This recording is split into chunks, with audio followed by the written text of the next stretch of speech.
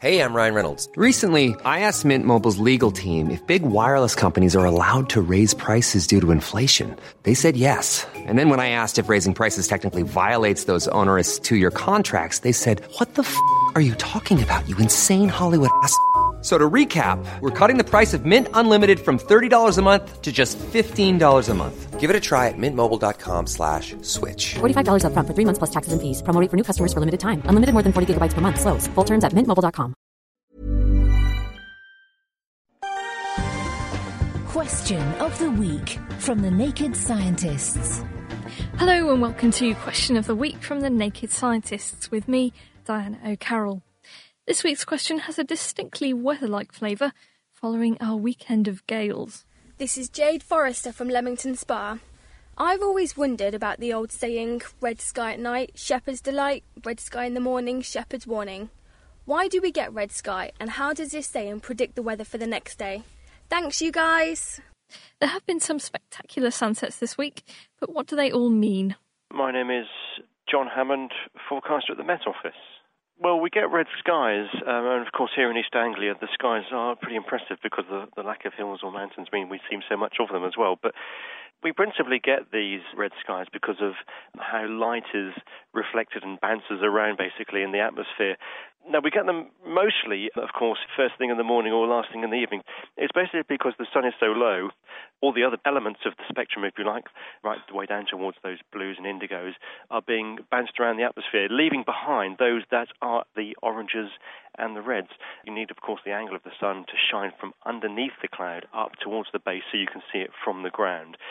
But when you've got higher cloud, then you've got more chance to do that. Now, when you get higher clouds, what often can be the case is that you've got clouds called cirrus clouds, or cirrus stratus, or autocumulus clouds, which are fairly high in the atmosphere. So they're anything sort of from, say, for example, 10,000 feet right up towards 30,000 feet.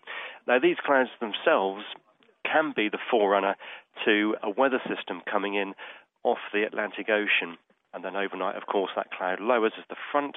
This weather system moves in from the Atlantic Ocean and brings us a spell of rain, or even perhaps snow during the winter, of course, as well. And, of course, you get the converse effect during the course of the morning when you have red sky in the morning, shepherd's warning, which I suppose is not very good news if you've got sheep and you want them to keep dry during the day because, of course, that means red sky in the morning. The cloud's going to lower, so you'll be getting rain, but during daylight hours rather than darkness.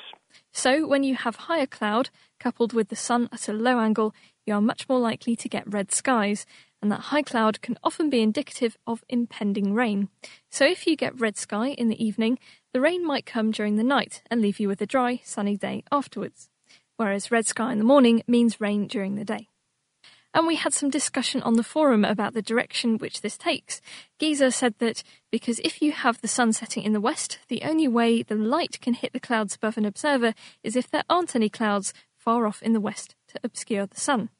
And because the weather in the UK tends to come from the west, it could be an indicator of clear skies coming our way. So a rising sun in the east would pick out red clouds if they were moving in. That's quite a nice theory, actually, so I asked our meteorologist expert about how widely this saying applies, and he said that red sky prediction can be used just about anywhere in the world. So it's not always true, but all you need to get it to work are some high clouds and a low sun. And red is quite a good catch-all colour to describe the skies as well, so it could include pinks and oranges too. Well, next week's question is all about reds. This is Jade Forrester from Leamington Spa. From I've always wondered about the old saying, red sky at night, shepherd's delight, red sky in the morning, shepherd's warning. Why do we get what would happen if you served a cold red wine and a lukewarm white? I think we need to test this on someone who doesn't drink wine. Help us to answer this question of the week by email, chris@thenakedscientist.com, or you can write it on the forum. That's our special website for discussion. That's thenakedscientist.com/forum. Question of the Week is part of the Naked Scientists podcast and supported by the EPSRC, the Wellcome Trust and UK Fast.